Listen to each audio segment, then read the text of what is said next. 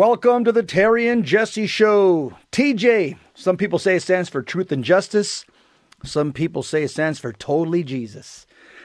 I know this is High Energy Catholic Radio, and we want to help you fall in love with God. We want to save souls, and we want to slay error as we put out the information that we do so every single day. I'm reporting for duty. And we've got a couple things that we'll be talking about today that is of interest. We're going to be having an interview with Patrick O'Hearn, a friend of mine. He wrote a great book for 10. It's called How the Saints Met Their Spouses. Wives, husbands, you wanted to. And those of you that are ready to get married, courting somebody, this is a show that you want to listen to. How the Saints Met Their Spouses. Trust me, this is going to be one of those shows that's going to give you some life lessons. Yes, life lessons. The month of May is a very beautiful month. The flowers are starting to bloom. And Catholics dedicate the month of May to the Blessed Virgin Mary. The month of May is always part of the Easter season. Part of the 50 days we celebrate in the liturgy of the resurrection of our Lord. But it's also a time of awaiting the outpouring of the Holy Spirit at Pentecost. The celebration of May as the Marian month, it goes back to the 13th century. And it fits well with the liturgical celebrations of Easter and Pentecost as we recall Mary's great joy in her son's victory over death, as well as her presence with the apostles in the upper room, prayerfully awaiting the descent of the Holy Spirit at Pentecost. So, Mother Mary, Blessed Virgin Mary, pray for us. Today in the Catholic Church, we celebrate two saints, Saint John of Avila, Saint Damien de Worcester. Let me talk a little bit about the Saint John of Avila, who has been declared a doctor of the Church. Saint John of Avila was born in Del Campo, Spain, around the year 1500. John experienced a deep conversion in his teens. He left off his law studies, like St. Augustine, and spent 3 years in prayer before entering the seminary. He celebrated his ordination in 1526 by serving dinner to 12 poor men in his home. Although John wanted to go to the missions, he answered the call of the Bishop of Seville, Spain, to preach and minister throughout Andalusia, which is southern Spain. And John fervently promoted holiness for both laypersons and priests. In 2012,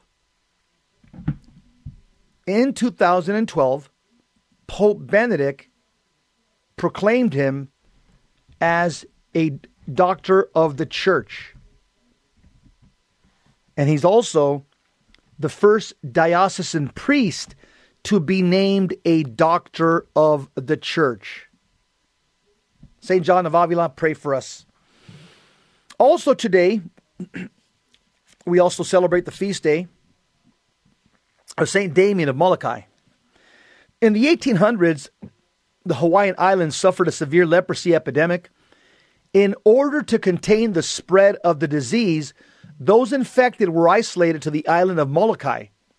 Unfortunately, the Hawaiian government was remiss in their duties to properly care for the community of lepers, and the suffering were abandoned to the island without any means to care for themselves.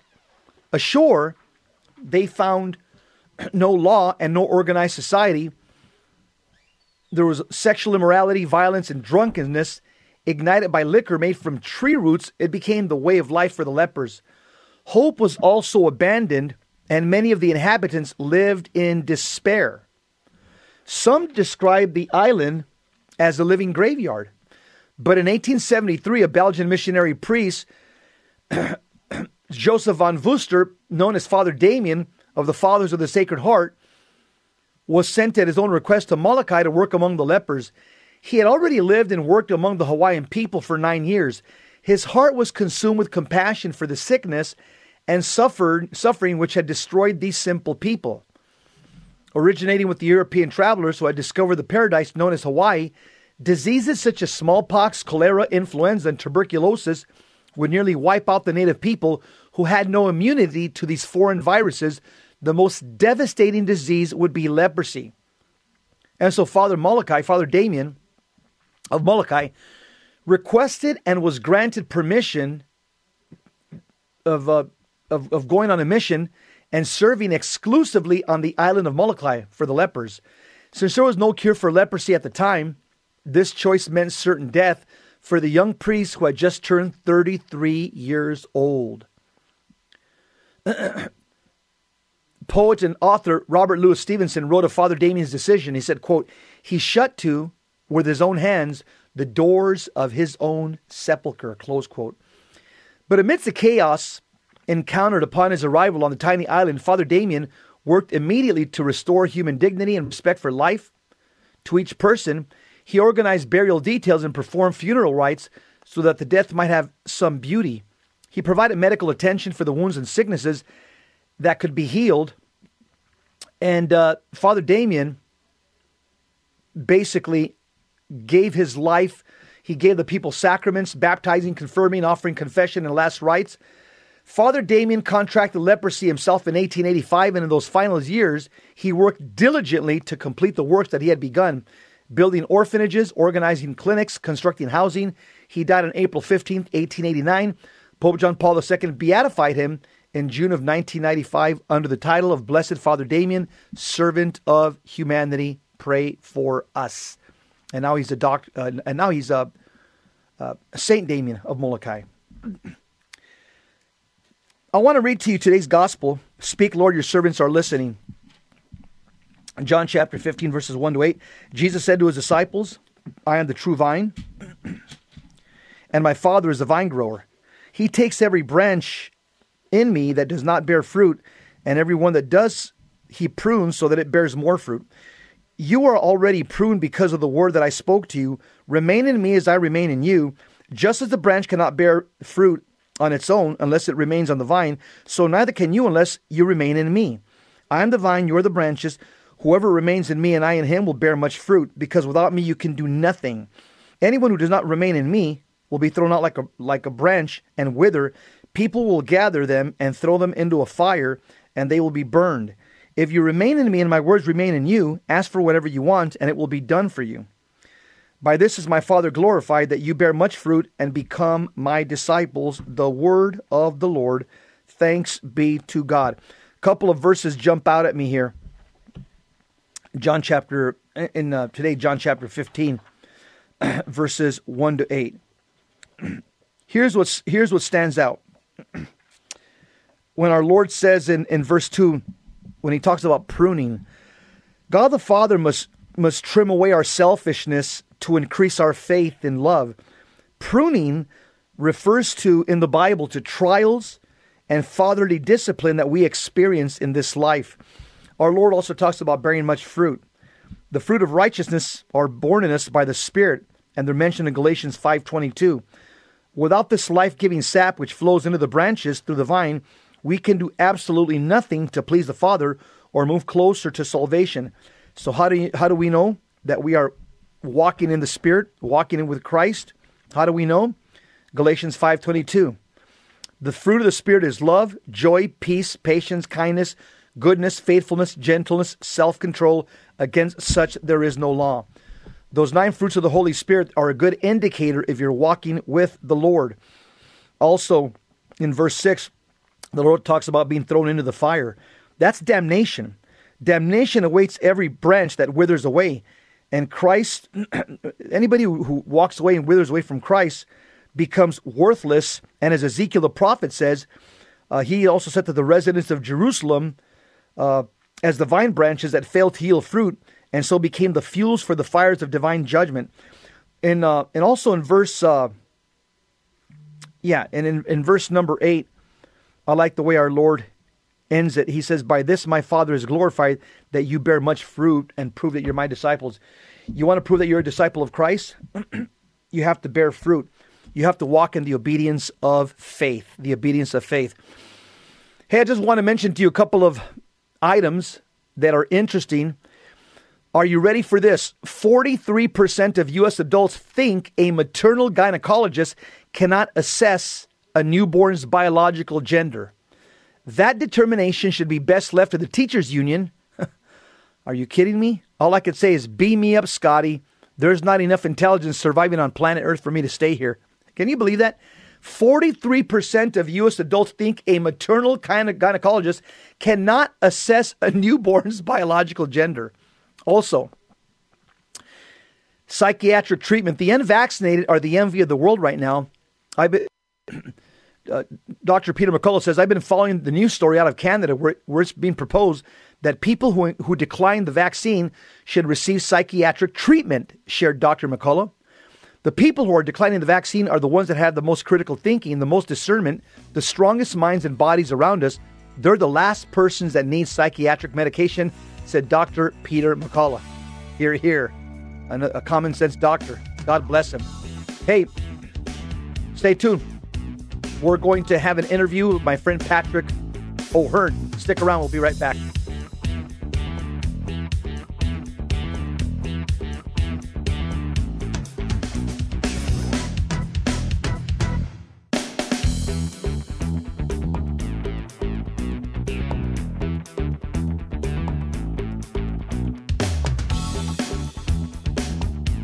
St. John of Avila and St. Damien, pray for us. Hey, we've got an old friend on the show, Patrick O'Hearn. Patrick, welcome to the Terry and Jesse Show, my friend. Hey, thank you, Jesse, for having me. Hey, this book that you've written, Courtship of the Saints, How the Saints Met Their Spouses, this is relevant for every single baptized Catholic on planet Earth. I think you're scratching somewhere where the people are itching. That was a great contribution that you gave the Catholic Church by writing that book, my friend. By the way, it's a 10-book release. If they want to get the book, where do they go to, Patrick? Yeah, so 10 books in Amazon. It's available. Got it. I prefer for you to go to 10 books. My audience, go to 10 books if you can. Amazon carries it as well, but let's go right to the Catholic publisher and give them our business. The book is called Courtship of the Saints, How the Saints Met Their Spouses, 10books.com, 10books.com. Patrick, let me ask you a question. The secular world generally uses the word dating. In traditional Catholic parlance, we use the word courting.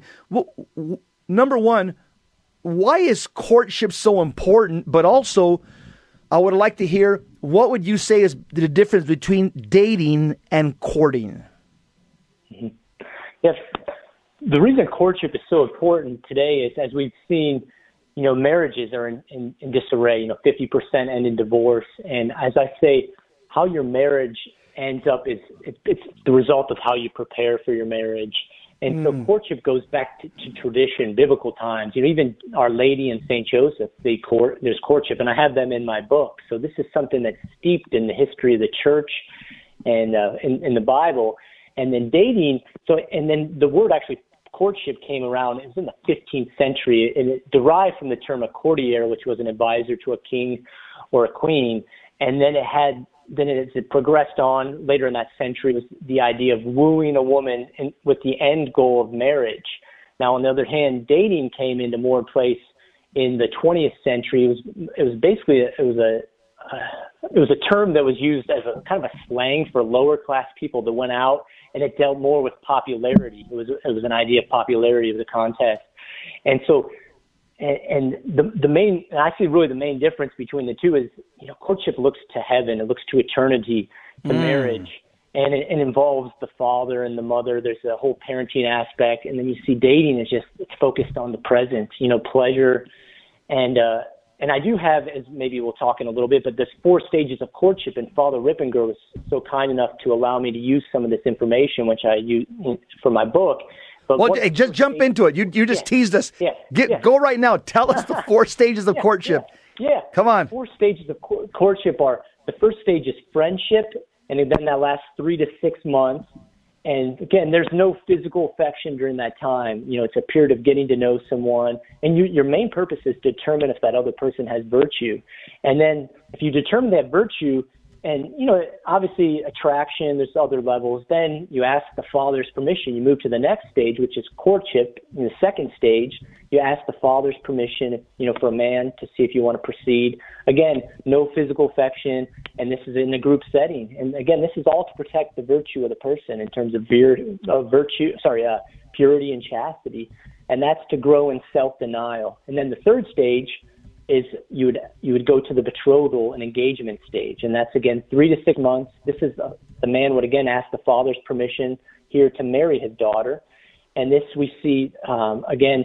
This is when you can start showing some small signs of affection, holding hands, quick pecks on the cheek, and even lips. But it's again the goal here is to grow in moderation, and then the final stage of courtship is marriage, and that's your goal is to become a saint together. So these are the 4 stages. Father Ribbinger, again, set these out. He used it based on St. Thomas Aquinas, and it's very clear, Jesse. It's, dating has kind of left many things ambiguous. And here, thanks to Father Ribbinger and the saints, we can see, what a true marriage should look like, which begins with courtship. So let me ask you a question, Patrick. Why were these married saints the greatest lovers? I mean, you'd probably have some people that would say, no, Elizabeth Taylor with her 8 marriages, she's the greatest lover. No, the guy from CNN that was the anchor on marriage number 6, he's a great lover. Why are the saints greater lovers than some of these Hollywood pop icon figures? I say the saints are the greatest lovers because they love God more than their spouse. They love God above everything, and their love for their spouse has flowed from the Eucharist. And that is the reason why, St. Elizabeth of Hungary, when her husband, King Louis, would come home, when he'd be out of the country, she would rush to him and it said she would give him 1,000 kisses, very affectionate. And it is all from, as I said, from the Eucharist. And the more we love God, the more we can love our spouse. And I often said to these saints, in their bedrooms, right, they had the crucifix above their marriage bed, and they saw before themselves. They were comparing themselves to Christ and his love for the church. It wasn't comparing themselves to some Hollywood celebrity. And that's why they were able to love so much, because they were loving with the grace that God gave them. That makes complete sense because, again, if God is love, as the Bible says, and the Eucharist is God, as we continue growing or filling ourselves with sanctifying grace and inflaming our soul with love, there's going to be an overflow. It's going to spill over into our spouses and our children and our family. So that makes complete sense. And then I think, Patrick, that's why I read from, it was Dr. Janet Smith years ago. She wrote a study on divorce in one of her books. And she said that practicing Catholics, not Catholics, I didn't say Catholics, I didn't say fake Catholics, practicing Catholics have the lowest divorce rate. And I think you just hit the nail on the head.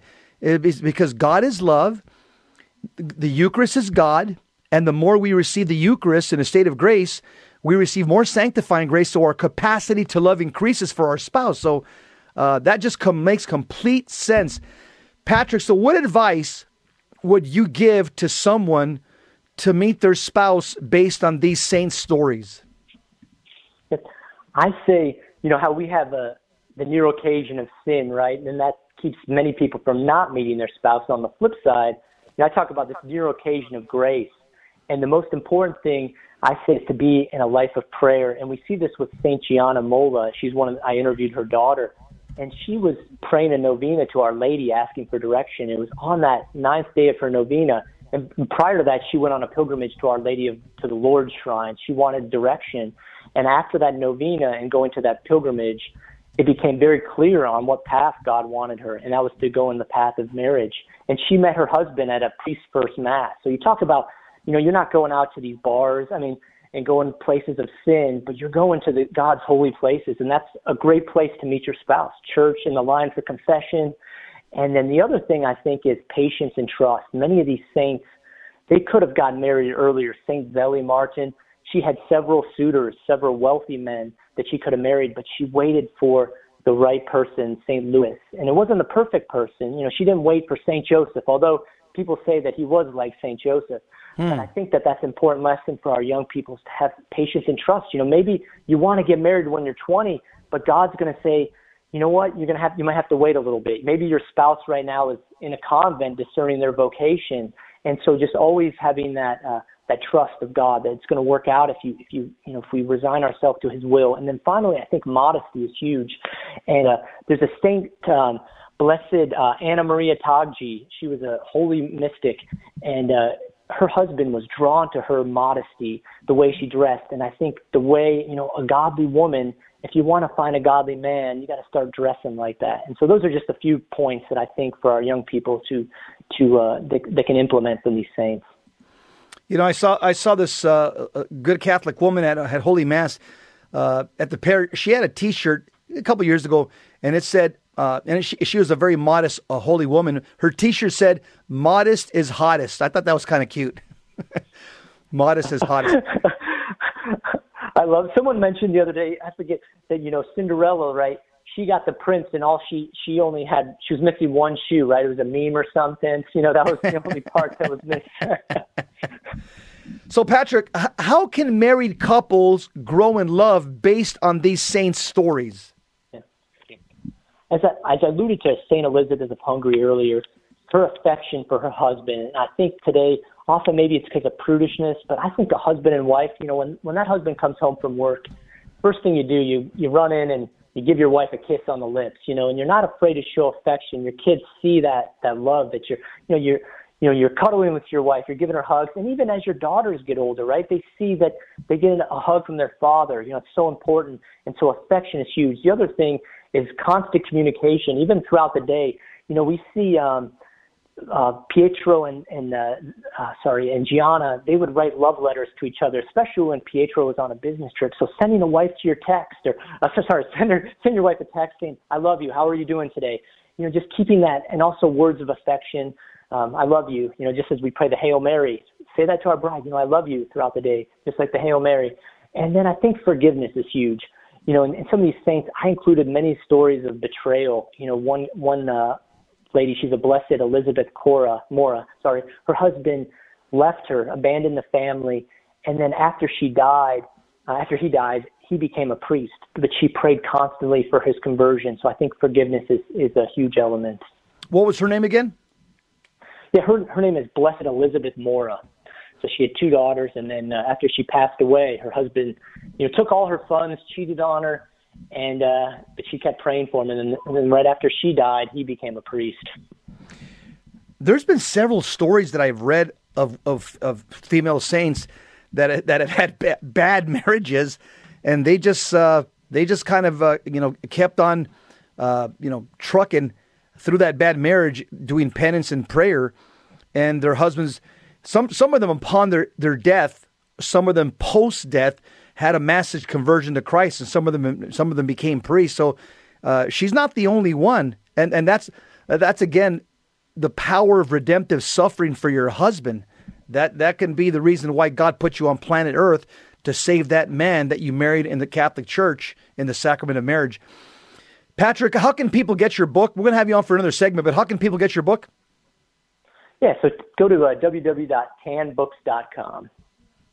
So what inspired you to write this book? Is it because, again, you're seeing the crisis in marriage in the West, and you said, man, somebody's got to address this issue and give some concrete examples of some of some role models. Is that what your thinking was? Yeah, that was one of them. There's several reasons. I also see the crisis in the church, right? With our bishops and priests, and the way that I see the holiness is coming through the family, and so I see right now it's like we elevate priestly stories. How did you have your calling? We hear that all the time, and it's beautiful. But we need to talk about how did these saints have their calling to marriage? So that was a reason. I've always been fascinated with marriage stories. I feel like our church is going to be. We need more saints, and it's going to come through marriage. Amen. Hey, stick around, Pat. We got. I want to have you on for another segment. We're going to continue talking with Patrick O'Hearn in his new book from 10, Courtship of the Saints, How the Saints Met Their Spouses. Stick around. Don't go anywhere. We'll be right back.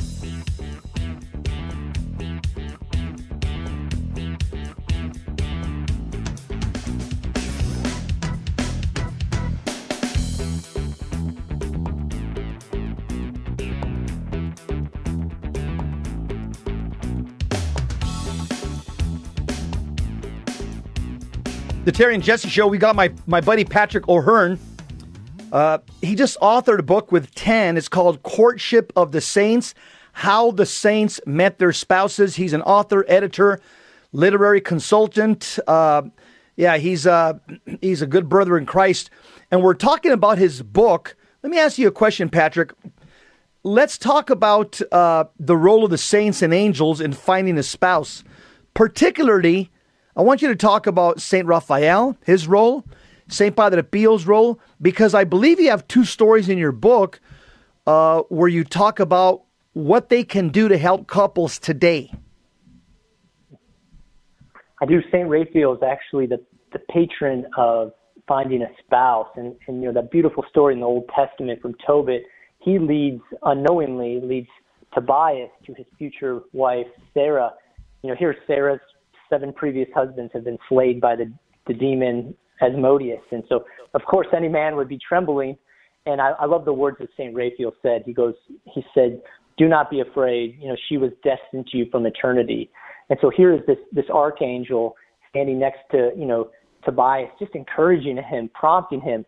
And I think he wants to do the same for our single people. And there's a reason that he is the patron of finding a spouse. And in the back of this book, I include a beautiful prayer to him. And I think all our young people should seek St. Raphael's prayers, finding a spouse, and especially your guardian angel too. I mean, you cannot put that past you. I mean, it's so important. And then St. Padre Pio introduced, it was a couple, Dr. Germain and Orchard Bianchi. I was able to include their marriage story in there, and they met in San Giovanni Rotondo, and Padre Pio basically was like their matchmaker, and he introduced them.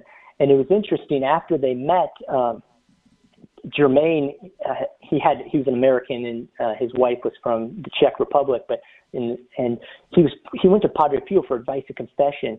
And he's like, should I marry her? And he goes, marry her and prepare well for your marriage.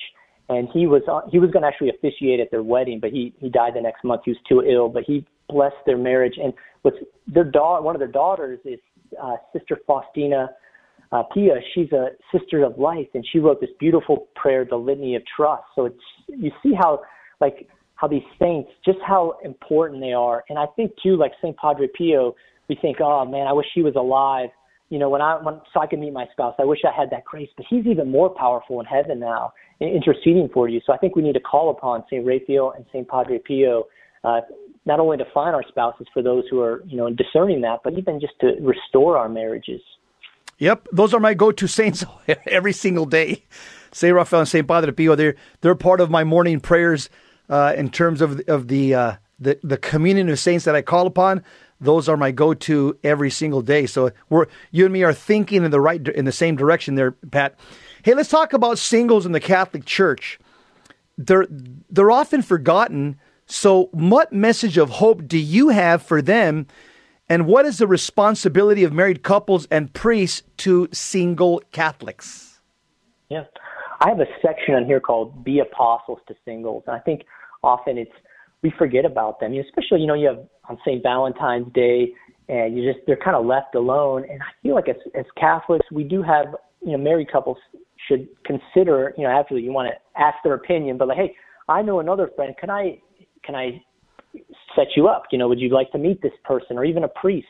Often in this story, I had St. Jose Maria Escriva, and he acted as a spiritual father for one young man, Tomas Alvera, and Tomas was going to join Opus Dei, and St. Jose is like, no, you're not called to this. And I think as priests, sometimes I'm going on a little tangent, but they can be vocations directors, can try to recruit people, but instead, these spiritual directors need to see what's best for this soul. And sometimes maybe they're advising two single people at the same time and says, hey, you should meet this person. And I think that's the role that we need to build up strong marriages. And I think one of the ways we do that is not only praying for them, but, asking, can we introduce you to someone? If, another Catholic that we know, not being afraid to do that.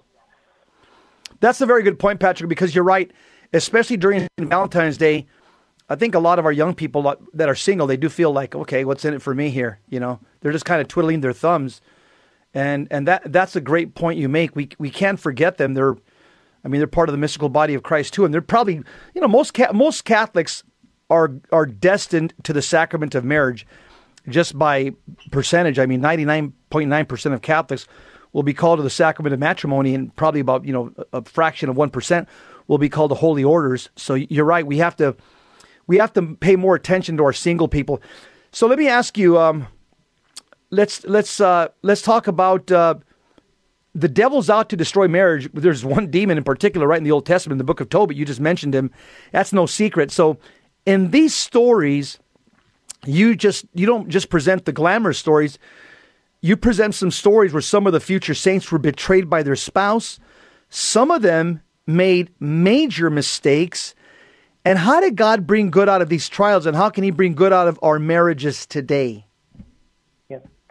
And one of the stories I have is, Saint Rita, right? The saint of the impossible. And her story, she married a guy. She wanted to become a nun since she was little, and her parents said, since you're our only child, we want you to take care of us when you get older. And she's like, I can live with that. But then she's like, then we want you to marry this person. And so basically she had an arranged marriage to a man who was not very virtuous at all.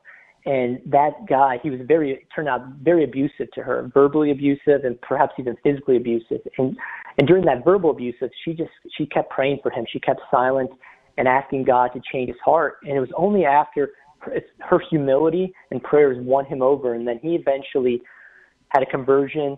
And when he had that conversion, then God blessed them with 2 children. And I thought that was very interesting as well, because it's like God wasn't going to bless them with children because his heart was, he was a sinful man, just completely abusing his wife. And so once he converted, they had 2 children, and then he was eventually murdered by people from his former life after his conversion. So he had many enemies, but then obviously he reconciled with God. But these enemies got back at him and killed him. And then, as you know, Rita's 2 boys tried to seek revenge on the murderers of their father. And Rita said, Lord, take my boys' life before they commit, the sin of revenge. And so she lost her 2 boys and her husband, and then she eventually sought to become a nun. And she was led in the middle of the night by three saints. I think one of them was St. Augustine. And she kept applying for the convent, and they kept saying, no, no, no. And then eventually, that's why she's the patron saint of the impossible causes, because she became a nun, even though because she was led, mystically or whatever, mysteriously through the convent walls in the middle of the night. And but she gives mothers great hope and life to continue to pray for your spouses, especially those that are very rough and maybe possibly verbally abusive, and also fallen away from the faith. She's one of the iconic stories for people that are in despair. When you read her life story, and you'll develop a devotion to her, you'll start calling her in your daily prayers. You'll start calling her for intercession. Very, very inspirational story. Talk about persevering. I'm sure some divorce lawyer would have told her, back in her time, hey, just leave the bum, just come over here and stuff and fill out this application. We'll go to divorce court and we'll call it a day. No, but some of these women, Patrick, back in the Middle Ages and in times past, they knew the holiness, the sacredness of the sacrament of marriage. They knew what they did, and boy, oh boy, they held on to their marriage with tenacity, didn't they? They did. And one of the stories, I just have a brief portion of it, but there's a guy named Blessed Jacopone, and his wife was Bona di Bendetti.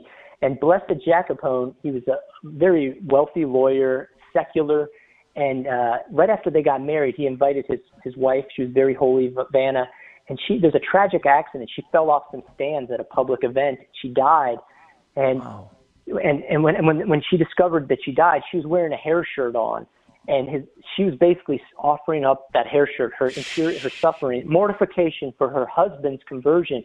He became a religious brother after that. And he is attributed as writing the Stabat Mater. And I think it just shows you, again, here's a wife, just mortification, offering, her daily sacrifices, her sufferings. Because, we think about, Jesse, the cross sometimes, God says, take up your cross, right? That cross could actually be your spouse, right? I mean, you're carrying your spouse.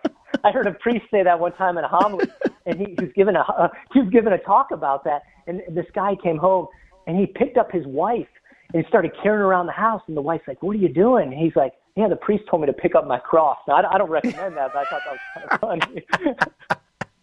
Yeah, I don't recommend that, especially if you got back problems. Patrick, so what's the role of father in courtship?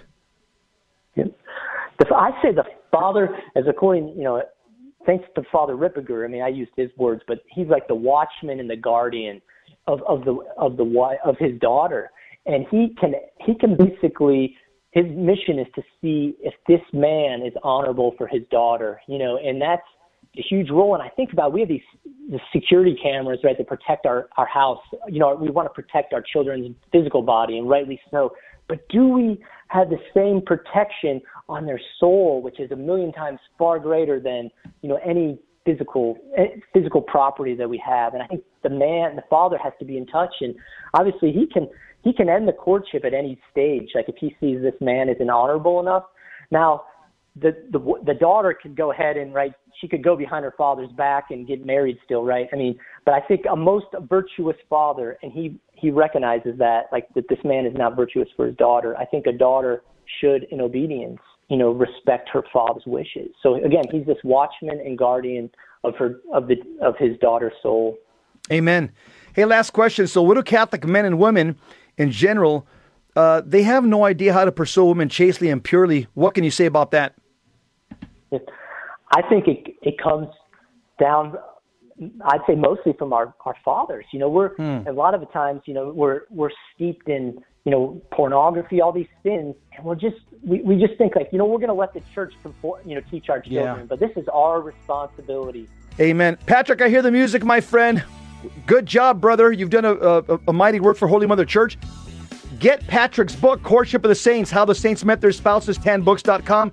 Courtship of the Saints, How the Saints Met Their Spouses. Go to 10books.com.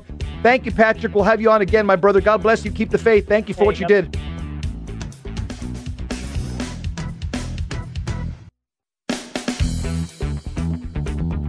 Welcome back to the Terry and Jesse Show. To join the conversation, call 888-526-2151. Now, here's Terry and Jesse. We're back to Terry and Jesse Show. I look forward to Wednesday, last segment, because we always have one of our buddies, one of our friends from Church Militant. We got Nick Wiley. He's an anchor over at Church Militant, and they always give us an update on the church news, on politics, and the culture wars. Nick, welcome, brother. What's going on in our crazy world today? Hey, Jesse, how's it going? Everything's going Great. Pretty well over here. Hope everything's going over well for you there. Yes, thank you. So first off, the Archdiocese of Baltimore is about to be hit with a historic class action lawsuit. Wow. So if you remember back in April, they had the report that came out from the AG's office about the 8 decades or so of abuse, where just in the report itself, so not just what they know of, over 600 children abused by 158 priests/nuns and few other workers, but mostly priests. And so now there's 2 lawyers that have teamed up, and there's going to be this huge class action suit against them. And what makes it worse is just recently too, we found out. So there were names that were redacted out of the report, and the Baltimore Sun just came out and gave us some of those names. And 5 of them were priests who were high up, who were covering up for other priests. And so it turns out that 4 of these 5 still minister actively today in Baltimore. Unbelievable. It looks like Epstein Island has infiltrated our church as well. It's not only politicians, and it looks like, guess what? It looks like Balladod was correct. Okay?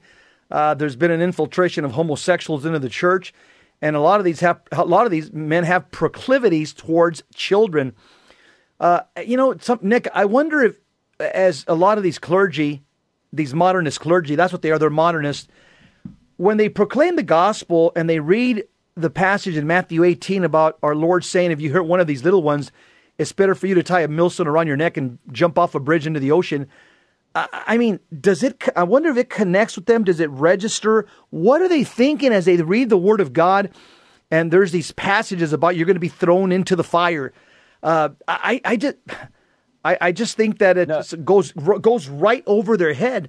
But you know what? As painful as this is a good thing, because this is part of the purification that the Catholic Church needs.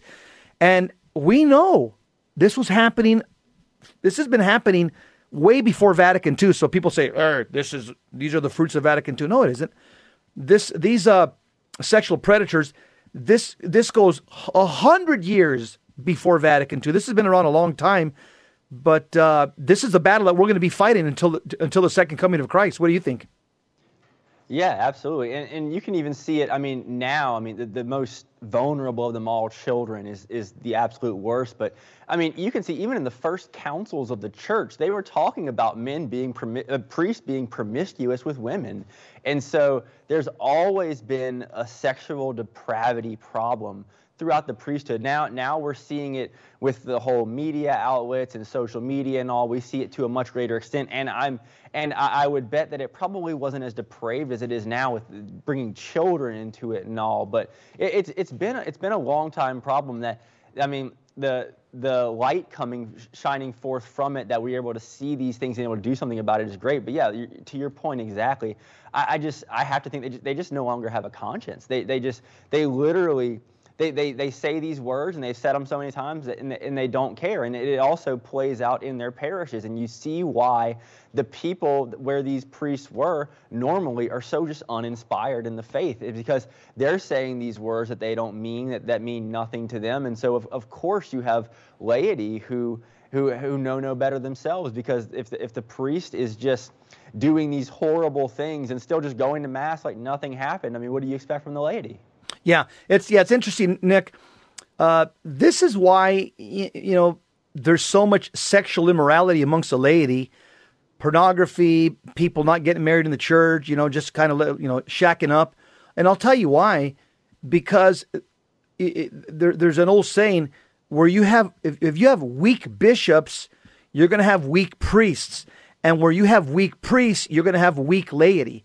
And so there's a trickle-down effect from the bishops, because the bishop is the gatekeeper. He's the St. Joseph of the diocese. He's the man that's supposed to, lead, protect, and provide us. But if the St. Josephs are weak, then their priests are going to be weak like him and effeminate and immoral. And that's going to translate to all the contraception amongst the laity, nobody getting married in the church any longer, shacking up, masturbation, pornography. It's a trickle-down effect, and it comes from the head all the way to the body, and the bishops are the heads of every single diocese.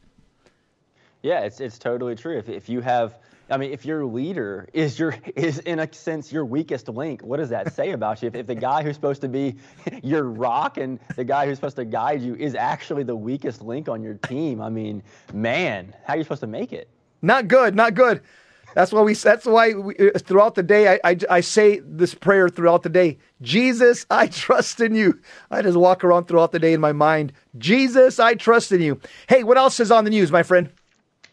Yeah, so speaking of this sexual depravity, the New York Archdiocese, they had this, the Church of St. Paul had this trans exhibit. God is trans, a queer spiritual journey. They had this exhibit that they had that now the Archdiocese is coming out. We knew nothing about it.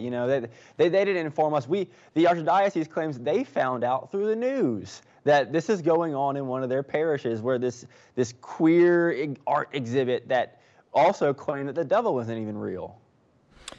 And isn't New York the same place where they have that statue to Ruth Bader Ginsburg of a golden, demon god with ram's horns?